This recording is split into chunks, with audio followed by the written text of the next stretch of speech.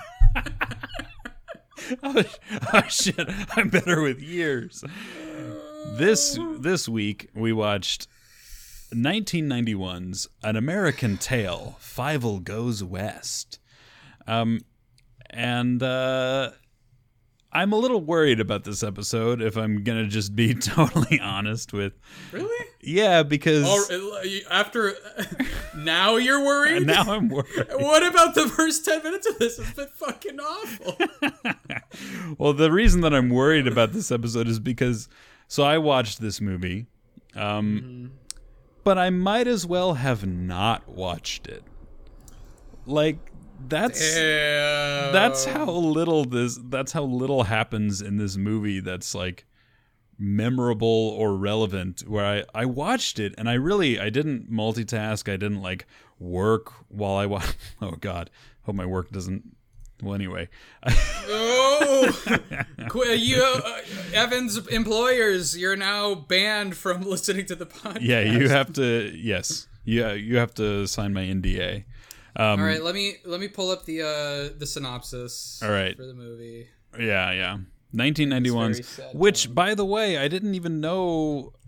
Did you know that this movie is a sequel? They have other ones. What's the first one? The first one is from. Well, we can get into that later, I guess. But it's just called An American Tail, and it came out in '86. Oh, I don't remember that one. And that one was all of them are on Netflix. Like, there's a sequel to Fievel Goes West, which I don't remember watching. But like, I feel like I remember watching this when I was a kid. But to be honest, it might have just been that I watched An American Tail and this one. Because it sort of sounds, I mean, it's similar. It's like American Tail, Fievel Goes West. But, yeah, I think that it was sort of a, like, looking at it, they don't have the same director. And the guy who directed the first one is Don Bluth, who people who are fans of animation out there will recognize that name. He's sort of like a Hayao Miyazaki type. He's just kind of a very prolific animated boy, but he did not direct this one or the sequel, so I think some of the magic got lost. Are you going to synopsize this baby? I'm hanging on by a thread. I know. I love you, Josh. Okay, so here we go. I love you too. Sometime after the Mousekowitzes, which is the name of the family of mice, have settled in America, they find that they are still having problems with the threat of cats. That makes them eager to try another home out in the West, where they are promised that mice and cats live in peace. Yeah. Unfortunately, the one making this claim is an oily con artist named Cat R. Wall. Wow. Oh, man. Yeah. Why does every villain...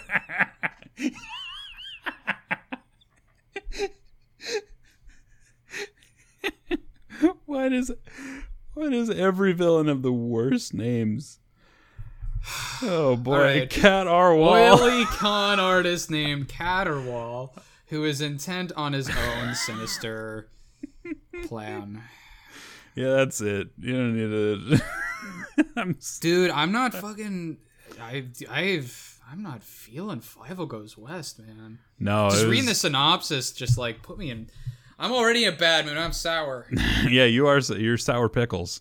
So that. you for our consistent listeners who listened to last week's episode, you watched this one, right? What do you think? I don't know. To be honest, you could have not watched it, and it wouldn't really make that much of a difference. I mean, damn. This is one of those. But did you watch it? I watched it. I swear, viewers and listeners, I swear upon this, my. Let's not beat around the bush anymore. I think that the reason that I keep on disparaging this movie is because nothing really happens. Like it lacks a certain polish that like a lot of Disney movies and like DreamWorks animation. I mean, I don't even know. It just lacks a certain amount of polish. Like, this is a movie with music in it, but you almost wouldn't know it because they don't like set up the musical numbers at all. Yeah. They just kind of like go into them. Did you experience that when you watched this shit? Yeah. So I grew up with this movie. I actually loved this movie growing up. Are you serious? Which I know I fucking loved Fievel Goes West. I really attached to it, which I know is kind of surprising to hear because in one of our previous episodes I stated that I'm not really into cowboy stuff. Yeah. But this movie, I don't know, it's just this movie. Like, for some reason, I was into it. And the thing that I remember the most about it are the songs. No, are you serious? Somewhere out there. That's the only song. Oh, what about when they do fucking Rawhide? Rollin'. They don't do that in this movie. Yeah, they do. When? Don't even. When do they do that? When Fievel gets stuck in the tumbleweed, And he's rolling across the desert at night. They're doing rolling, rawhide. And, like, there's little animals jumping up and, like, doing it. Yeah, that's right. Yeah. I remember that happening. But and there's the song that the girl mouse does when she's in, like, the actual, like, burlesque show. And she's like... Something like that? No, wait, that's the Mario Brothers. No, I don't... Wait. What? You're out of your mind. Yeah. Listeners, this is a really special episode of Tapes. This is our inaugural Tapes episode. Or rather, the one that we know what it's called. This is a special moment. At least I watched the movie. You did. You know what? And you proved that you watched the movie, so I'm going to give you a prize. What's your prize? What do you want? Just want to love again. Oh my god. Did you like that Jimmy Stewart sounded like he was on his deathbed? Yeah. Wiley Burp.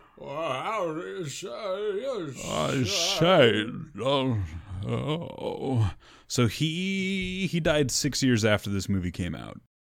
His delivery of every line, I was like, oh man, I'm yeah, he's really feeding that old tired dog. Feeling worried about Jimmy Stewart right now. Yeah. He lived to be 90. That's crazy.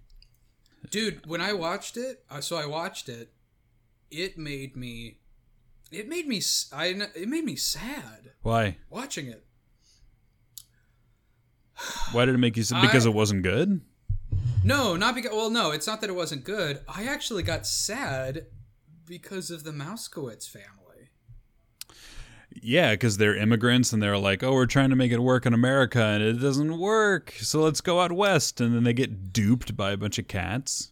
Well, it's just kind of... It was just so sad to watch. And there was actually one point where... Well, it's just like a movie about, like... Here's a bunch of, like, poor fucking dying immigrants, like, just trying to fucking survive. Yeah. And the movie is just about, like, them, like, seeing a glimmer of hope and really getting taken advantage of in an obvious way. Like, so the audience, it's like, it's supposed to be a joke for the audience, like, they're getting scammed again. But these people are just trying to fucking get to clean water and like all this stuff. And at one point, like, I was watching it, I think it was on the train, when they were on the train and they lose Feifel and they're like crying, and I'm just like, oh my god, these poor mouse families. Wow. I felt so bad for them. Oh man, it sounds like we had like different experiences watching this, because I found it so difficult to like identify with anybody, and I just didn't. I don't know. I didn't identify with them. I just like fucking felt for them. Does that make any sense? Yeah, sure. I mean, I think like, you know, we're older than so this came out. You were a kid. You were a young kid. Oh, it was Beanie Baby. So you were 91. Yes, you were you were a Beanie Baby. You were a collectible. No, I said Bitty Baby. It's the knockoff version. Don't talk so to me. Trademarked. Are you serious? Is that a real thing? Yes. Oh my god, there is. There is something called a Bitty Baby? Yeah. I guess that's not surprising. Bitty Baby dolls and accessories, newborn dolls for toddlers. Oh, it's by American Girl. Go figure. Yeah, that makes sense. But I did not have this. Like I said before, or maybe I edited that part out. Josh, what are you doing? I might buy a Bitty Baby. Don't buy a Bitty Baby. I need something to give unconditional love to.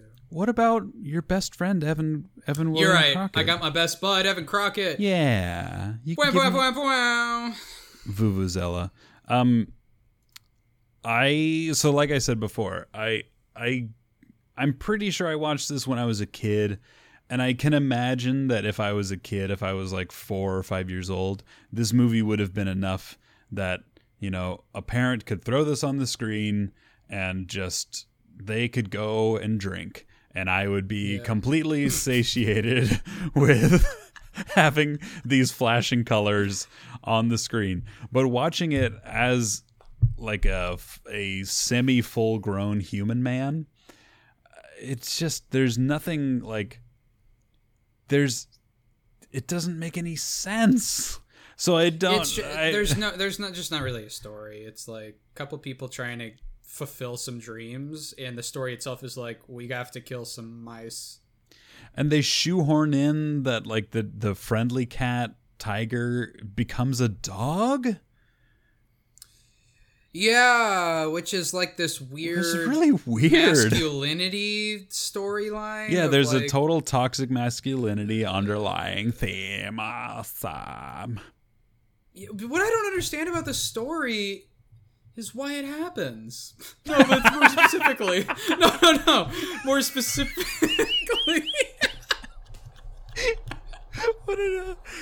I think that's the greatest critique I've ever heard. No. So about the story, it doesn't make any sense because it doesn't. The whole story is about, okay, we're a bunch of cats, and I guess like we want to eat these mice, so we're gonna come up with this elaborate plan. Yeah, but we need to eat them west. We need to eat them in California. But that's essentially it. Like, but we have total power over them these... here. Why wouldn't we just eat them here? Like, well, because they were like, I guess we should build a thing over in the west. But let's build a little thing. I mean, literally, let's do the boring, horrible thing and like apply our 30-year-old logic to it. In the very first 5 minutes of the movie, they have all of the mice congregated around the puppet mouse that Cat R. Wall is puppeting, played by John Cleese, by the way. I thought that was Gary Newman. No. Fuck. Yeah, you fucked up. But they had them all right there in the sewer. So why not just get them there? Because they were bored? We're bored. Fuck, we've been eating all these mice in NYC. Let's go do it. That's like more motivation than most people do to move to a new city. Like, they just do it because they're like, I'm bored of this place. Like, fuck it. That's more relatable to like what's going on now than anything. Like, we've ate a bunch of fucking things in this city. Let's move to another city and eat the things there. But they're not even eating the new things. They're bringing the old things with them. Let's just say this about Fievel Goes West. Your hair. Has anybody ever complimented you on your hair before? No. It's like I actually, I have. I was looking for a way out of taking that compliment, and I couldn't do it. Thank you, buddy. I'm really sorry that you can't find a way out of taking a compliment about your beautiful, dirty blonde hair. Oh, me too. You make me want to scratch. Okay, no. I have one positive thing to say about this movie. Well, you have a lot of positive things to say because you had like an attachment to it. You're the one who suggested we watch this. Sure, but like in terms of me seeing it now, like the takeaway I have like watching it recently, I actually have something that I thought did kind of actually age particularly well. Let me try to guess. Can I try to guess what you're gonna say? Sure. All right, are you going to say the song aged well? No. Okay, whatever. This is a dumb game. Yeah, this is a dumb game. It's a really bad game. Okay. No, so there are some animation sequences that they do that I think have aged particularly well. I think whoever directed some of the whoever directed this actually in terms of visual reference for a few things, like Phil Nebelnick and Simon Wells.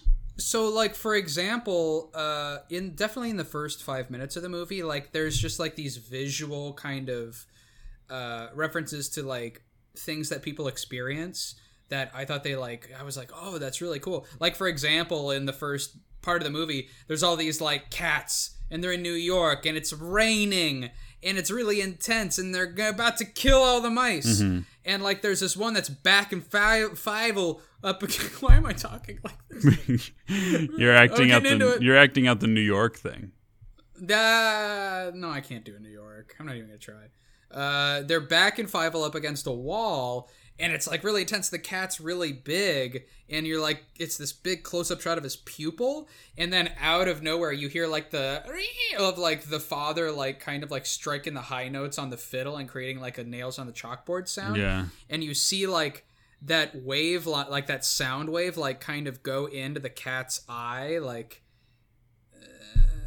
and it just looks cool. You know what I'm talking about? They just kind of use like metaphorical things through the animation that I was like, damn, that's actually kind of interesting. I like that.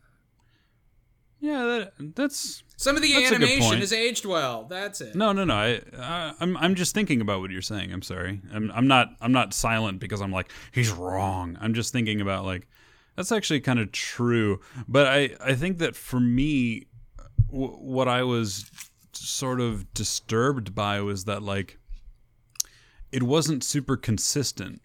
Like sometimes it would feel very cartoony, and things like that would happen. That's true. Where it was almost like Looney Tunes like, where you see in the pupil of the cat like the sound wave, which doesn't make any sense. But then there would be other parts that were too realistic, and so it was like it's this weird combination. This was definitely coming out at the time of like Animaniacs and like. Yeah, right.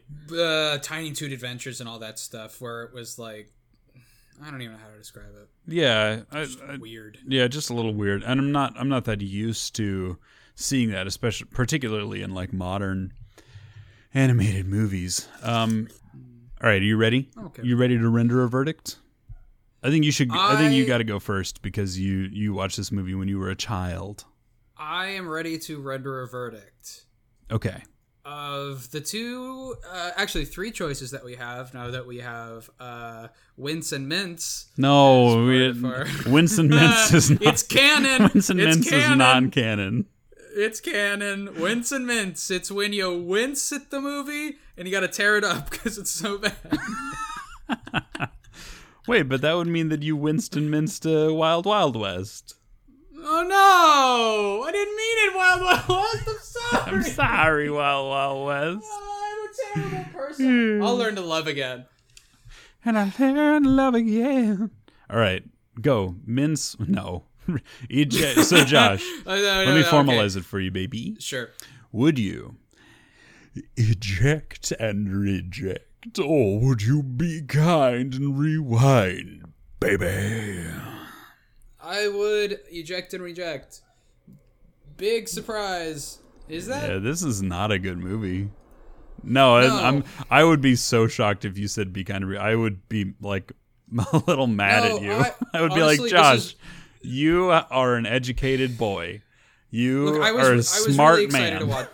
I was excited to watch this movie because I loved it as a kid. Like I remembered most of the lines in the movie and like the songs and like all these things about it. But you just couldn't. This is the first time I've in this series that we're making about this very thing that I watch it to see how well it's aged, and I was so put off by it that it made me sad. Oh, I'm sorry. Maybe do you think that contributes to this episode, like this weird energy that's hanging over this episode? Actually, I think it actually kind of resolves it a little bit because it's like, yeah, I can put it behind me. You can let it eject and reject. You can let it go. Let go of it. I can let go. I'm really happy for you. I'm gonna shake your hand. Shaking your hand. Thank you, Evan. Yes. Be kind to rewind or upset and reject. Well, I would eject and reject this movie. I don't even need to justify it. Like, just don't. I mean, really, for anybody, if there is anybody out there, hello. First of all, hello. Thank you for listening. Hi, thank you for listening. Yeah, thank you for listening. We really appreciate it. So yeah, I would eject and reject for a lot of the reasons that Josh himself mentioned, but I didn't even think this one's like a fun, it's cheesy 90s movie. It's not even that. It doesn't have, it's similar to Ferngully in that there are jokes, I guess. Like there's at least people speaking with the cadence of jokes. But there's nothing funny. Like nothing funny ever happens. The closest thing that ever happens to being funny is when they're walking through the desert and Fievel is like, "It's a mirage," and Tiger's like, "It's a mirage," and they walk. Tiger, that was his name. And they walk by each other and they're like, "Hello, Mirage, Fievel." Well, that's a gag. Yeah, but like that's as funny as it gets, and it's just, you know, I didn't laugh. I just kind of nodded my head and I was like, okay, that's sort of a creative gag.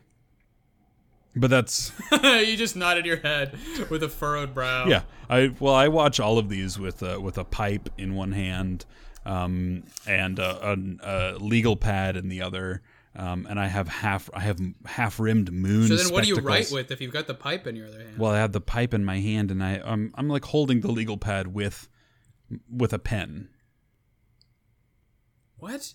It's like a legal pad that has like the rings on top, so I stick the pen in there, and then when I need to, well, then how are you writing anything? Well, then when I need to jot something down, I put the pipe in my mouth, and then I furrow my brow, and I take the pen out, and I jot it down, and then that's it.